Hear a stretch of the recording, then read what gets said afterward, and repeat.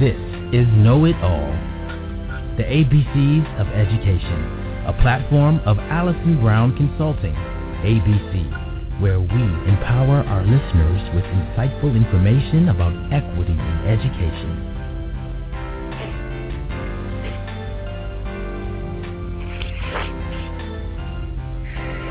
Welcome to Know It All, the ABCs of Education. Let me just remind you to listen to Know It All, the ABCs of Education at our new time in prime time, every Wednesday night at 8 p.m. Eastern. Or listen to the show at any time from your computer at blogtalkradio.com/Know-It-All, where you can also access the chat room during the show. Follow Know It All for regular updates. I am your host, Allison R. Brown, president of Allison Brown Consulting, ABC, where we create education equity plans and promote equity in education in compliance with federal civil rights law. Our website is AllisonBrownConsulting.com. There, you can read our blog and subscribe to the ABC Know It All newsletter. If you're tweeting, follow me at Allison R. Brown and tweet about the show with the hashtag KnowItAllABC. Well, it is Women's History Month, as you all know, and I am very excited to welcome a phenomenal woman to the show today. My guest, Silver, will be a regular contributor to Know It All and brings a unique perspective of neuroscience and healthy brain development in children to equity work. Dr. Phillips-Silver is a neuroscientist, educator, musician, and mother. She is also the owner of JPS Research and Education. Welcome to the show today, Jessica. Thank you so much for joining me. Thank you, Allison. So I want to start by having you explain the Montessori mindset. Will you speak on that? What does that mean? So I'm what people call a Montessori mom, which means that I'm not actually a trained Montessorian, but I came to discover the Montessori approach to children when I had my first child. And what I've learned, and then I being a sort of a natural researcher and a sort of avid reader, I just read everything I could get my hands on about that, and then I started reading on how that relates to what I know from my own work about brain development and growing children. And so what I've learned in my own studying of the Montessori approach is that it really is centered around a very developmentally appropriate focus on understanding the needs of the developing child. And it begins from the very, very beginning. It has to do with setting up the expectations in the parents and the family and community that are waiting to welcome a child into the world.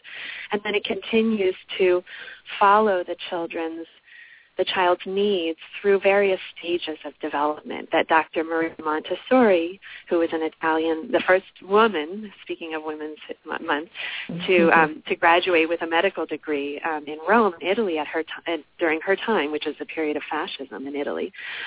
The stages of development that she studied and laid out based on her own work with children in San Lorenzo in Rome. And so in my sort of summary of the basic sort of core, what's at the heart of Montessori, is that it has to do with adults understanding what is their role in the life of a child and in guiding a child's development. And there are a few main principles that are really focused on, which boil down to basically what they call being a prepared adult, and that means having thought through what that role is going to be and having some idea of how we're approaching it. In other words, that we go about this in a very deliberate way. Having a prepared environment, which means doing things to set up the home, the educational surroundings, the environment the child is living in ways that will naturally accommodate the child's needs and enable the parent and the adults to effectively carry out their role. And then it has to do with following that child through development and acting as kind of a guide for development. And the important thing about the role of the adult in the child from a Montessori perspective is that from an education perspective too, is that the child is not an empty vessel that we fill with information and rules and regulations and teach in that way. But that, in fact, what Dr. Montessori said is that the child reveals herself, and we follow the child's cues, and there are many, many ways of doing that, many skills we can develop in how to do that. The parent is still the parent. The parent is the authority. The parent is in charge, and the parent is warm and nurturing, and also firmly authoritative. But the parent is following the cues of the child to understand the child's needs, and then laying the foundation for the child to become herself, and acting as sort of a guide along that development. So one of the that's kind of the setup for it, and then you can get deeper into questions like what is key in a young child's development, and one of the very, very central principles to it has to do with the child learning to regulate herself, and that applies to everything we think of, from being able to set and adapt to a regular schedule for feeding and sleeping and communication, and then going forth in development, having to do with how to regulate my feelings and emotions, how to calm myself down, how to take care of my own needs, how to be self-sufficient, how to feed myself, put myself to sleep, all the things that the parent ultimately wants the child to be able to do, basically to become a self-sufficient, independent, competent little human being. Mm-hmm. So I want to take a step back for a second and make sure that folks understand who you are and what you really bring to this, and why this conversation is important. So you study the brain, right? You are a brain scientist, and your expertise and your research has been the development of how babies' brains develop and the impact of external factors on healthy brain development, and what I've heard you call, and what I know is a scientific term, executive functioning, which is basically that people can stop themselves from acting spontaneously, and can act and behave appropriately in certain circumstances. Right. So I think your tremendous experience, and then you kind of interweave the arts and music and kind of just artistic expression into your scientific work as well. Yeah. Right? Yeah, and there's been kind of a natural evolution in my work where my specialization really as a scientific researcher has been music in the brain and even dance in the brain. And that applies to early development. I studied brain auditory processing related to music and multisensory processing related to music in very young babies, but also we looked later in the lifespan. And then what happened is I had a kid, and suddenly as a scientist, I started becoming really fascinated with questions that were central to my being a parent, which is that other very important job. And so, as I continued to study sort of music in the brain and questions related to why we have music and how it shapes our brain development and things like that, then I also started to think about how those principles apply to the bigger picture, which is how are we raising our children? Mm-hmm. And when you're a parent in a particular time and in a particular place, there are certain issues that come up, questions of how do I educate my child? What options are available? How much time do I stay home with my child or work away from home? Or how many parents are in this family? How many people are contributing to raising this child? And some of the bigger questions made me realize, and made me realize that basically it started guiding my research towards those things.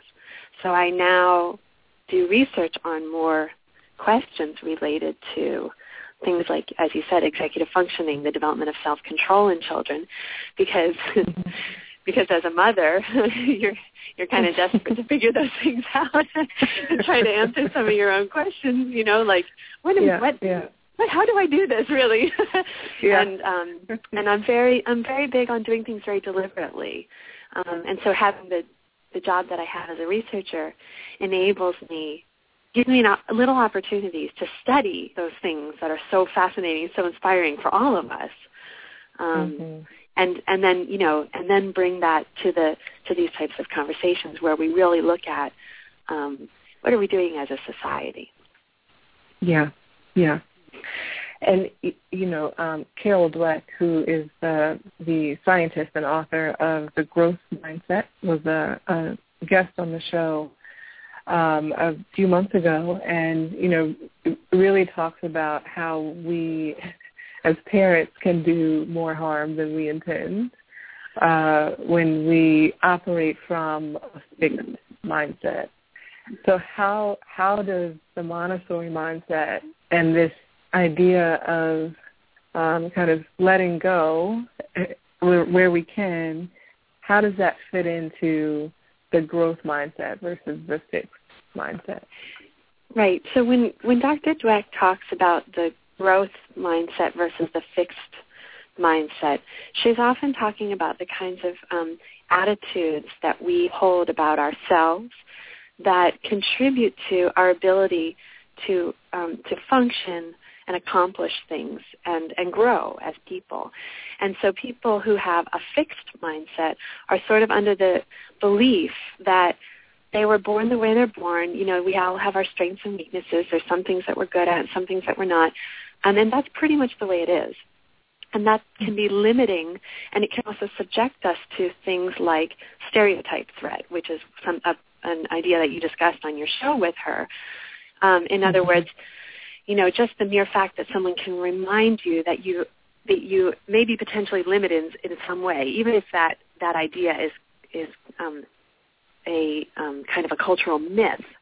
Those myths are out there that there are certain things that certain people are better at than others. And the fact of being aware of something like that can actually cause us to perform more poorly. And so it becomes sort of a self-fulfilling prophecy or a perpetual handicap in a way. And in contrast, the growth mindset basically is the belief that we are capable of our own growth, that we are by nature not fixed but malleable, and that what we do and how we invest ourselves matters, and that we can change and that we can improve and get better.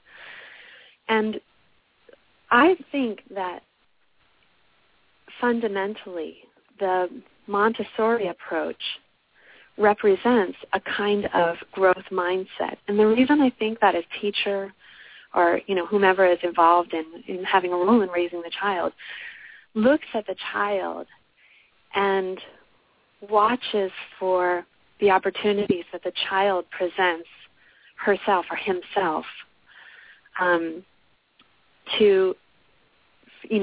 for guidance. And so they sort of look to the child and say, this child is revealing himself to me.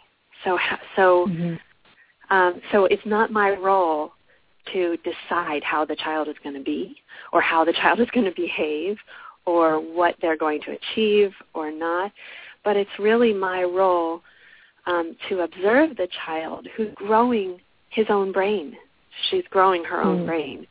And I think this is not written in Dr. Montessori's words herself in the way that I'm talking with you about, but I think that when you read her writings, she talks about basically an unlimited potential for growth in children. And what we need to be careful of as adults is that we don't unintentionally interfere with that growth. And that can happen in so many ways. I mean, we all, parenting is tough, and we, there are a lot of things we have to get done, but sometimes by just going through our day in and day out, we're actually missing a cue from our kid that they need something, or we're stopping something short, or they're just starting to get deeply involved in something, and then we sort of whisk them away, and we may unintentionally interfere with that work that the child really needs to do, him or herself, to grow themselves. And if Montessori had believed in a fixed mindset, she never would have looked at children that way. She never would have said that the role of the adult is to observe and follow the child in order to best support and sort of scaffold their development as they form themselves. That doesn't fit, right? So in my mind, the growth mindset is an incredibly important part of parenting and child raising and teaching, and it's also so empowering, because when we look at our child or any child and say, this child has the ability and the potential to grow himself, and then we just consider that we play a very, very important role in that, first of all, it kind of takes the weight of the world off our shoulders, because it's not our job to quite get it right or wrong. And that's a big pressure on parents. It's not our job to tell them how to be and make sure we do it just right, but rather it's our job to observe carefully and lovingly and appreciate it as no other person. When it's your own child, you can appreciate as no other person can appreciate, the beauty and the sort of inner light in that child. And it also empowers us and the child to say, there's so much possible, and let's just let's just walk together down this road of development and discover what it will be. For me, that's a very empowering idea, because it doesn't really come down to doing it right or wrong, or it really comes down to more of like a journey of discovery and the recognition that this child is probably capable of things that we can't even imagine. Wow. I am a Montessori mother too, and I have certainly learned that what may look like failure to me is actually success in the growth of my child. So for my children, the process is what is valuable. And so, just to take, for example, tying their shoes, they may not get it right away, and we may have to sit for many, many minutes as they try and try and try over and over again. And that process, that practice, is what is going to make them capable of doing it on their own, and not me coming in to do it for them. We had another show with Dr. Gabor Mate, who came on to talk about, again, how damaging parents can be. And when he talked about, attachment in children, and how children really need to attach to adults. And it feels like a very delicate balance between not wanting to release your child into the wild that is the network of their peers to be raised, and not being kind of overly present for them, so that I think it could be very easy to think of, as you say, really growing their brains and helping to even water their brains by jumping in to help them navigate situations that they find themselves in. How do you see, or how do you help parents to really navigate that very delicate balance between keeping your children close, which is what Dr. Mate encourages, but not over-parenting, and not certainly parenting from a fixed mindset, as Dr. Dweck admonishes? Right. So what I do is what helps me is I come back to the words that I've read of Dr. Montessori. She's kind of one of my guiding lights, because I come back always to the very, very, very basic goal that I have as a parent, which is I want to raise a child who is a competent, self-sufficient, well-adjusted, happy child, and who is a contributing member of society. So someone who has ability, confidence in her abilities, someone who has is sort of knows who she is able to express herself, is also able to function in a society where you're not the only one with needs. Everybody has needs, and so you need to get along with others. You need to manage in the world, and someone who has moral character, someone who, this is something that Dr. Montessori talked about a lot. We want our children to have a sense of justice. We want them to have a sense of belonging to something greater than themselves, and the responsibility that comes along with that is that you help take care of others, and so this is that's what I return to constantly. I mean, every day, and everything, whether it's tying the shoes or separating from the child or thinking about how we deal with attachment, because that's a very personal thing too. But from the smallest to the most profound thing that happens between myself and my child in our family, I always ask myself, how does this relate to my goal of raising this confident, capable, contributing member of society, a person with moral character? And so that takes on a lot of different forms. Sometimes it looks a little bit funny, like sometimes you can take the very smallest thing, and that you allow your child to do that maybe not everybody thinks to do. So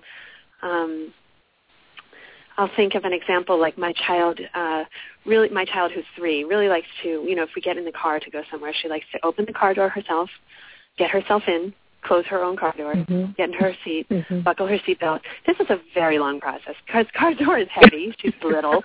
The seatbelt is it has 3 different clips, and it requires a certain amount of manual dexterity and strength. She's been literally working on this skill. Like it's as if she's going to the gym to work out, And I think if you're a passerby on the street and you're walking by, and this mother is standing next to the car for like 12 minutes while the 3-year-old is opening the door, like really straining to open the door, and if you and watch out, if you put your hand on the door to like help open it, you'll hear from her, because she's doing it herself. And it's such a silly thing, right? It seems like nothing. You would think that you probably are going somewhere because you have somewhere to be.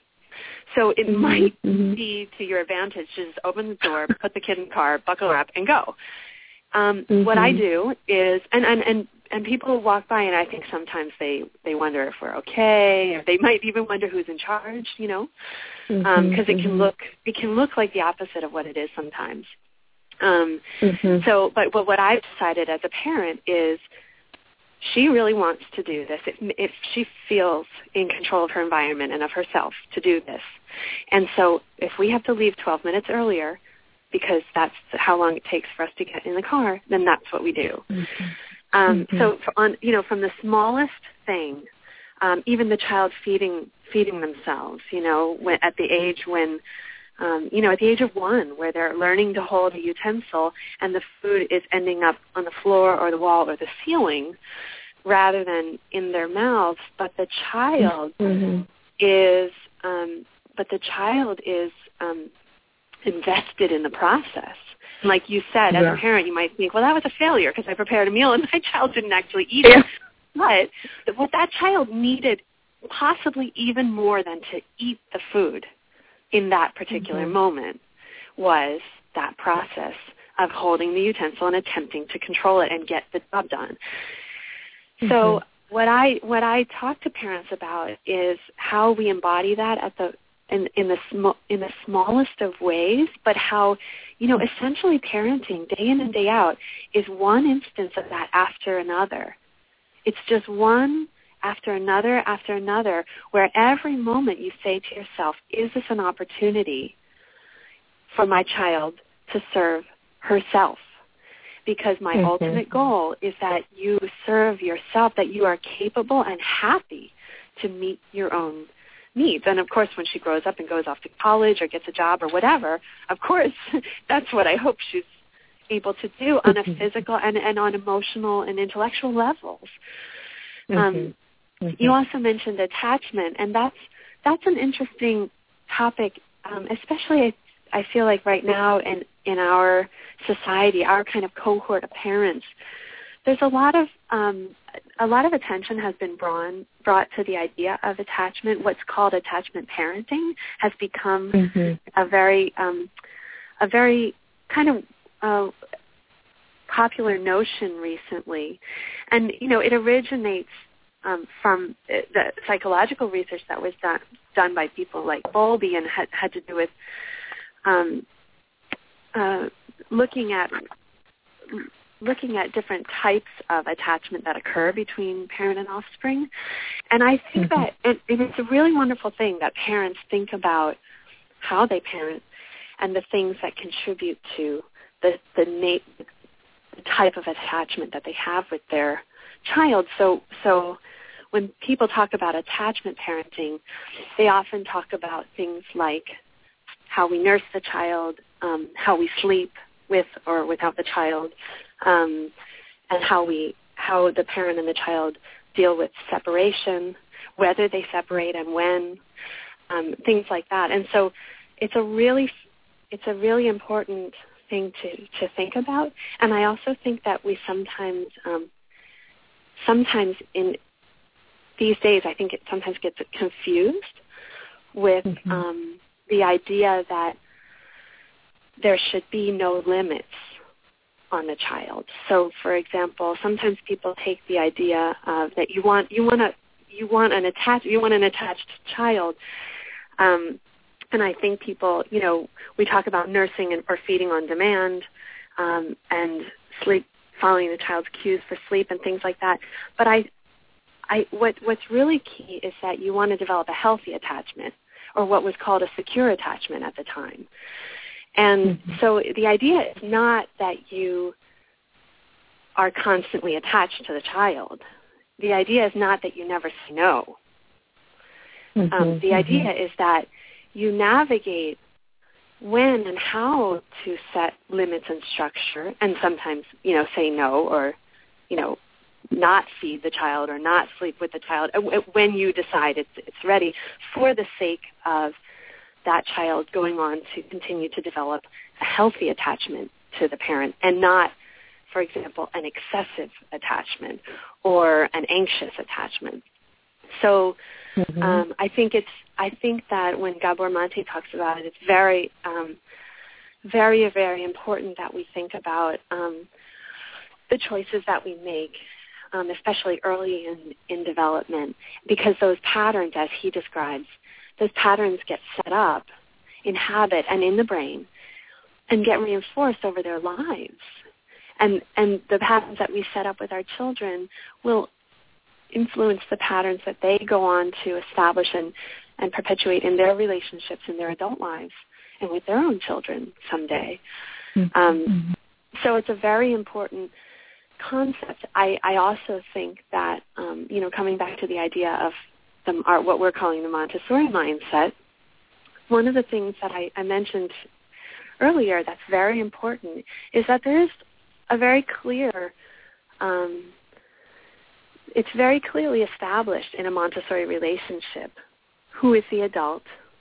In other words, who is the authority, and that's not the child. And so she makes clear that it's not to say, when you follow the child and when you focus on a healthy attachment and you do all these things lovingly and nurture, to nurture the child, and you try to be very sensitive to their needs, and really in a lot of ways you go to great lengths to accommodate to the child. But you're doing it very deliberately, and you're doing it because you are the parent or the adult in that child's life, and you you know what's best for them. And so it doesn't get confused with the child being in charge.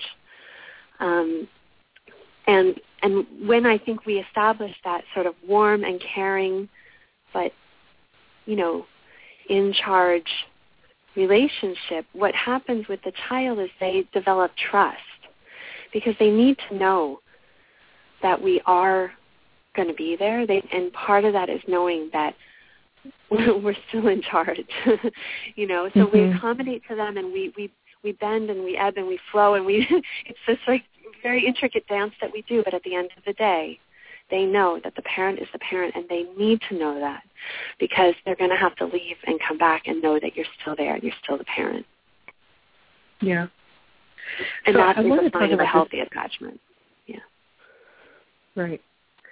So I want to move into the context of equity and educational equity and student discipline in particular. So when you are talking about self-discipline and the adult in a child's life being the guide for that child, but not interfering too much with the child's healthy development and growth and developmentally appropriate mistakes or failures that may appear to us to be mistakes and failures that are actually periods of growth and opportunities for learning for the child.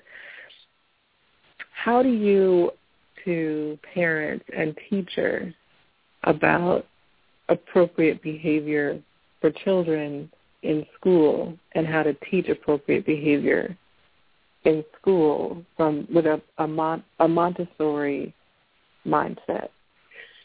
So I think that, again, I really watch the Montessorians that I observe as my guide for this, and I'm learning that as I go. And again, the main principle that it helps to remember, and for those who have not studied Montessori or been a part of a Montessori environment, it's actually it can be very enlightening, and it can also be very intuitive and make sense. It can be an easy idea to adopt, but the main idea is that we always remember that our ultimate goal is that these children learn to have good self-control. That they have work to do. They come into school every day. They have a job to do, and that they do it of their own volition, and that they do it with pride and with care, that they enjoy it, and that they do it knowing that we are trusting them to do it. And so this is a little bit different sometimes than the mentality that, you know, school is kind of a drag, and all these people are telling me what to do, and nobody's really asking me what I like, or, you know, I'm not really necessarily free to be myself. Like, everybody has to sort of sit at their desk quietly and do the same thing at the same time, and we get graded on it. I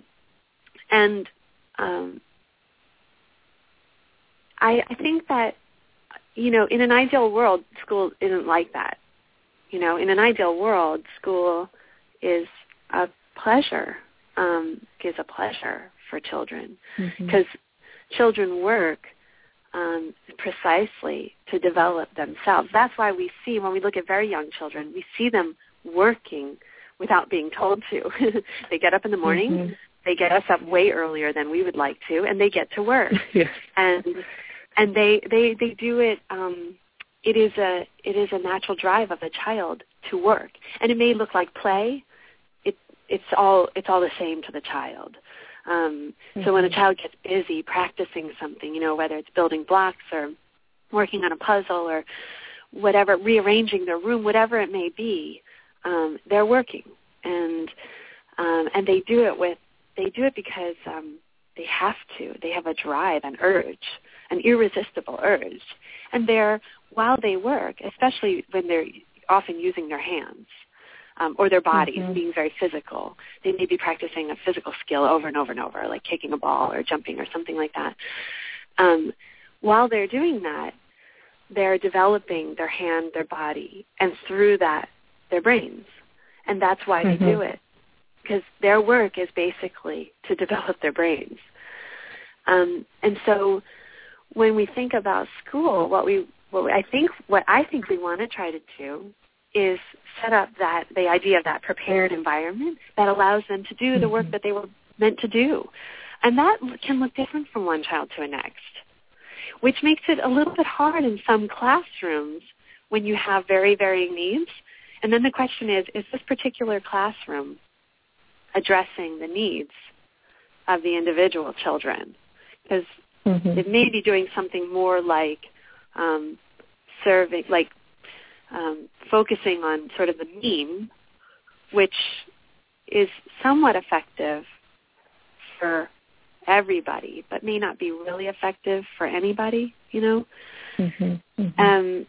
or in some cases it sort of gets tailored to the least common denominator, and that's where you have kids like, I think sometimes that may be what corresponds to some kids getting really lost from boredom or, being sort of forgotten because there may be some squeaky wheel that's getting all the oil, and so I think the idea of the Montessori approach in school and with discipline is how are we setting up the system and really the community that the child is living in for those 8 hours of every single day, so that what they're working on is really serving the ultimate purpose of growing themselves, growing their brains, improving themselves, gaining skills, taking care of themselves, and learning how to get along in the world. So I encourage people in the education system who, and many do this. That is not a purely Montessori idea. I just think Montessorians do it very well, and I think that we can always look to other models. When we're in the context that we're in, and we can always look to other models to just see how could I do this a little bit differently, or how are other people attempting to achieve the same thing that I'm attempting to achieve in the classroom, for example, and how are they doing it well, and how can I incorporate some of that, and I think that there are a lot of different educational models that try to take individual needs into account, and really there can be a lot gained from the idea of the child becoming self-sufficient, feeling like they're the master of themselves and their environment. And sometimes I think the arts can help. Because the arts are a special kind of activity that, promote intellectual and academic performance as well as sort of social, emotional, and creative expression and things like that. But the arts are a little bit more of a way. I think they're a special opportunity for individuals to. They tend to be a little less rule bound. And so I think they offer an opportunity in a traditional school, for example. They offer an opportunity for kids to really work on mastering a certain technique or approach at their own pace, finding out what they're capable of, really expressing themselves in a way that, is very gratifying. It's very rewarding. And I think that is one kind of tool that can be worked into any educational approach or model that helps address fundamentally some of those that development of the self. And I think it's so important that we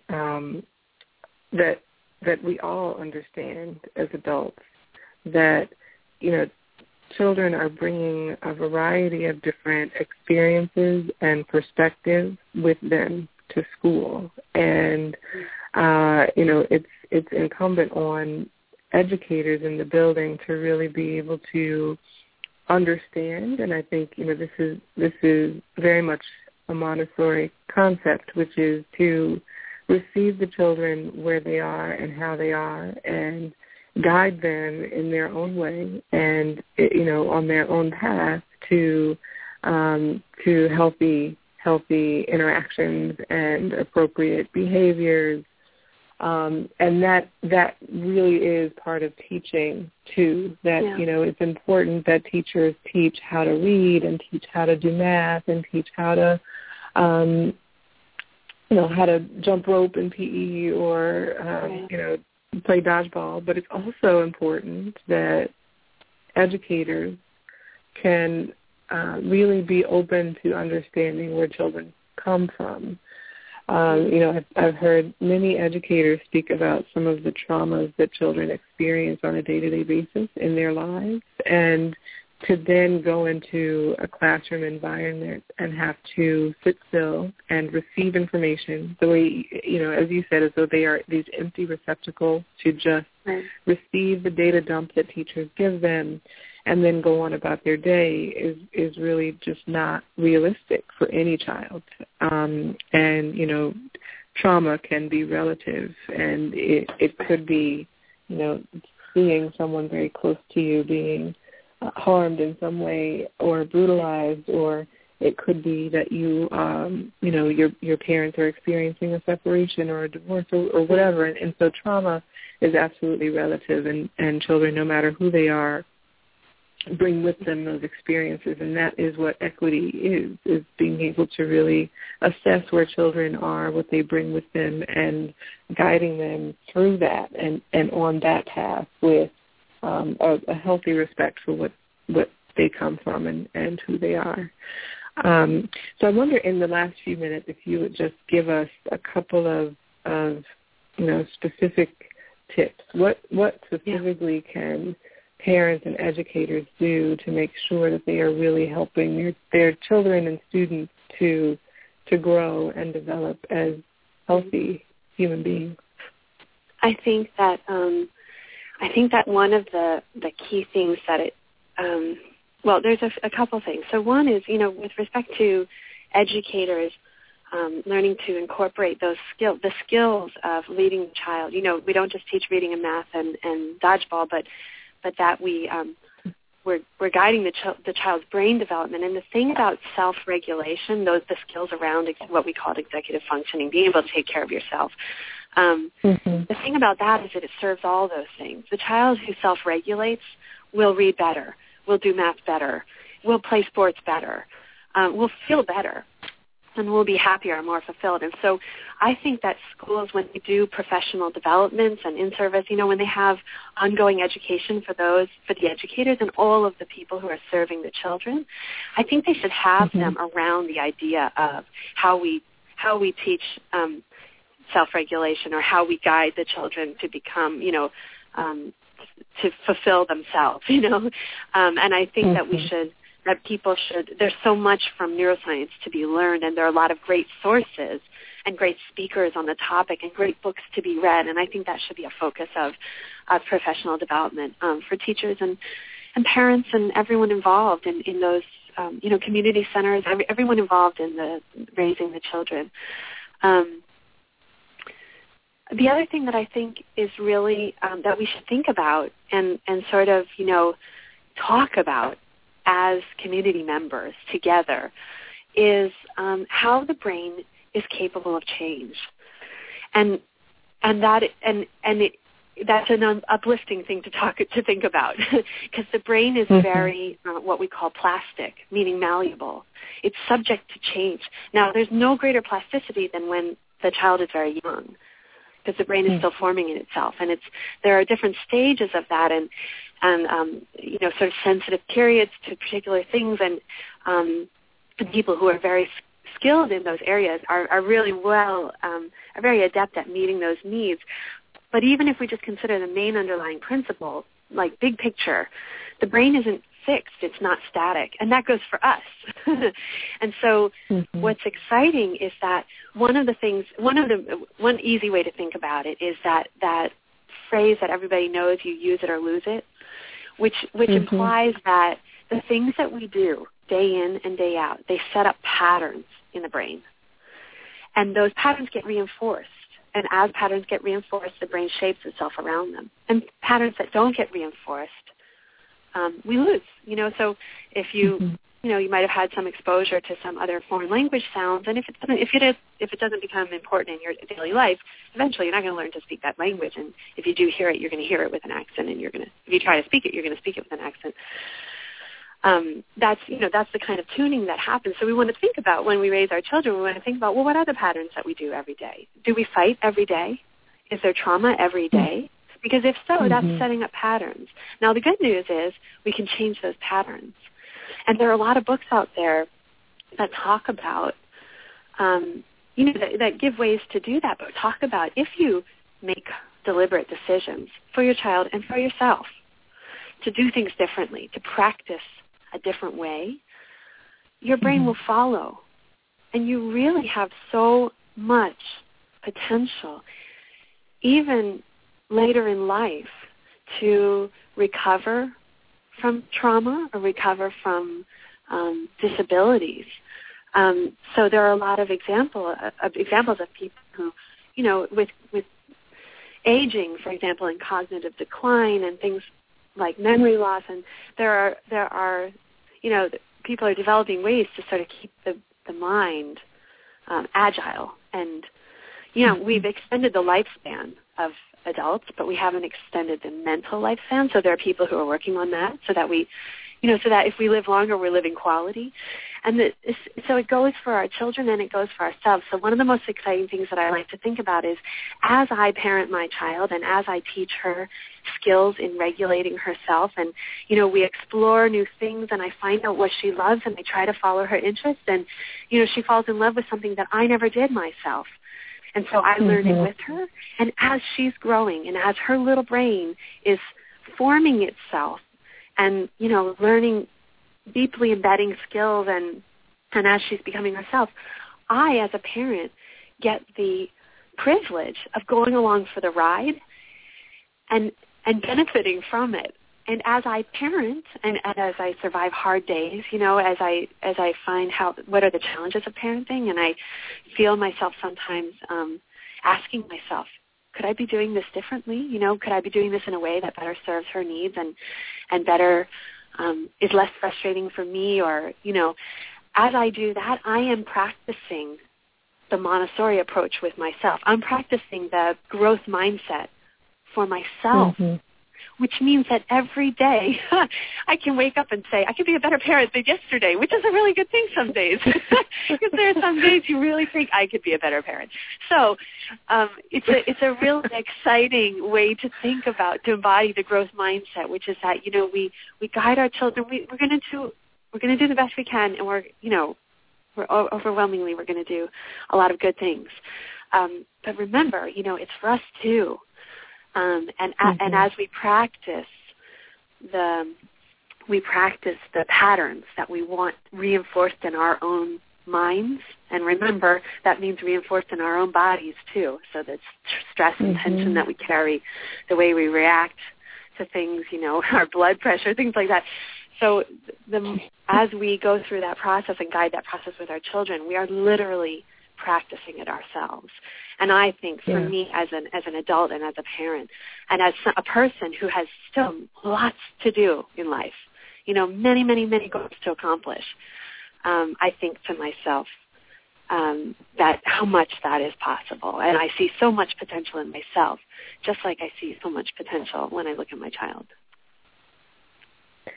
Well, I think that is the perfect note on which to end. Unfortunately, we have run out of time. Dr. Jessica Phillips-Silver is a neuroscientist, educator, trainer, musician, et cetera, and she's a wonderful mommy.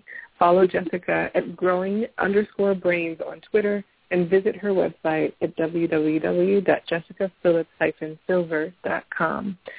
Audience, you are now officially certified know-it-alls about the Montessori mindset. Thank you so much for joining us today, Jessica. Thank you very much, Allison. Remember to follow Know-It-All on Twitter at Allison R. Brown. Find ABC on Facebook and read my blog at AllisonBrownConsulting.com. Have a wonderful week.